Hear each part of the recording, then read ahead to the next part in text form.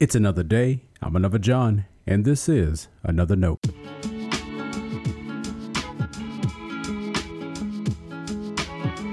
Today's edition of Another Note is titled 1 and 1,000.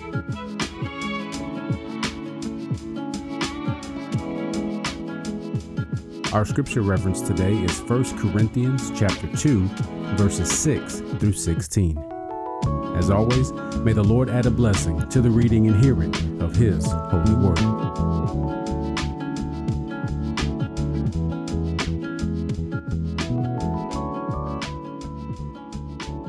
Yet among the mature we do speak wisdom, though it is not a wisdom of this age or of the rulers of this age, who are doomed to perish.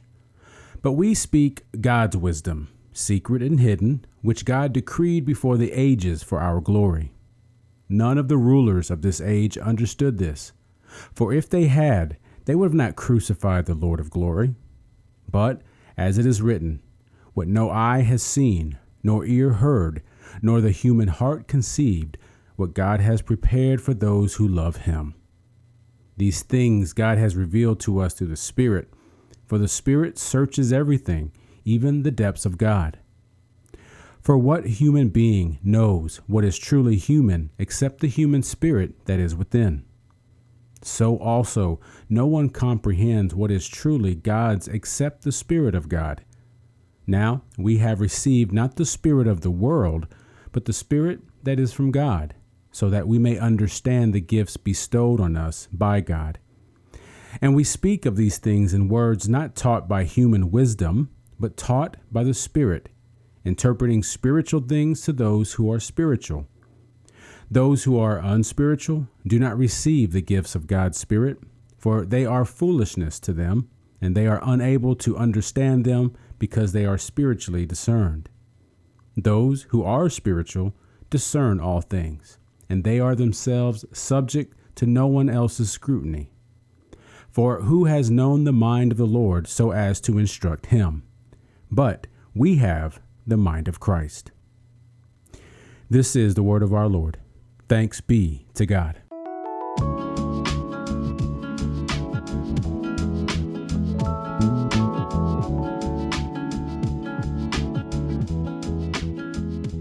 Someone estimated John Wesley owned more than 1,000 books.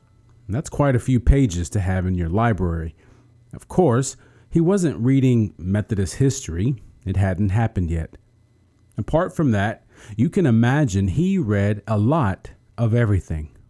And yet he considered himself to be a man of one book. That book, of course, was the Bible. What did Wesley mean by that if he read the Bible and over 1,000 other books? Well, the one book showed him the grace of God and revealed Jesus to him. Other books might have taught him about the Lord, but the knowledge began with Scripture.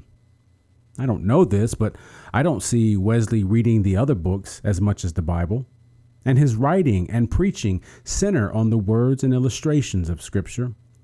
From what I know, he fits the description of the blessed person of Psalm 1. He read and meditated on Scripture day and night.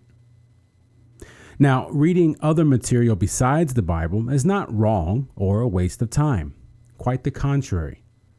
That wouldn't even align with Wesley's reading or writing practice.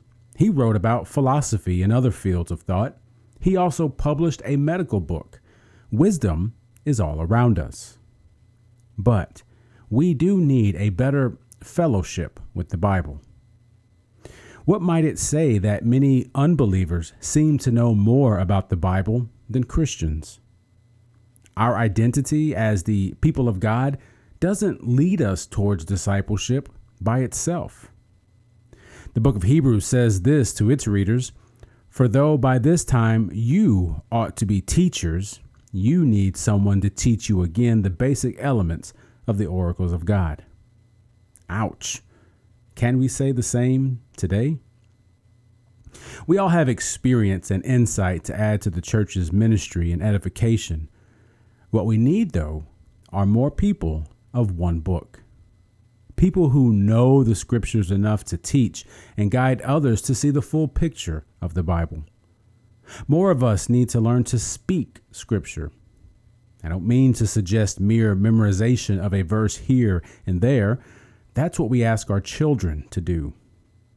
I mean understanding and vision rooted in the message, structure, and revelation of the Bible. Not recitation, but occupation. A mind occupied with hearing from God through, among other spiritual practices, the words of Holy Scripture. That's how we obtain and follow God's wisdom. If the Bible is an afterthought, what thoughts will actually lead us? Stay blessed. Thanks for always supporting Another Note. This is our daily devotional. I'll keep writing and recording as long as you keep listening and we keep growing. If you ever find Another Note on iTunes or anywhere else podcasts are available, make sure to leave a review so others can join us. And the easiest way to connect with me is online at anotherjohn.com. God be with you.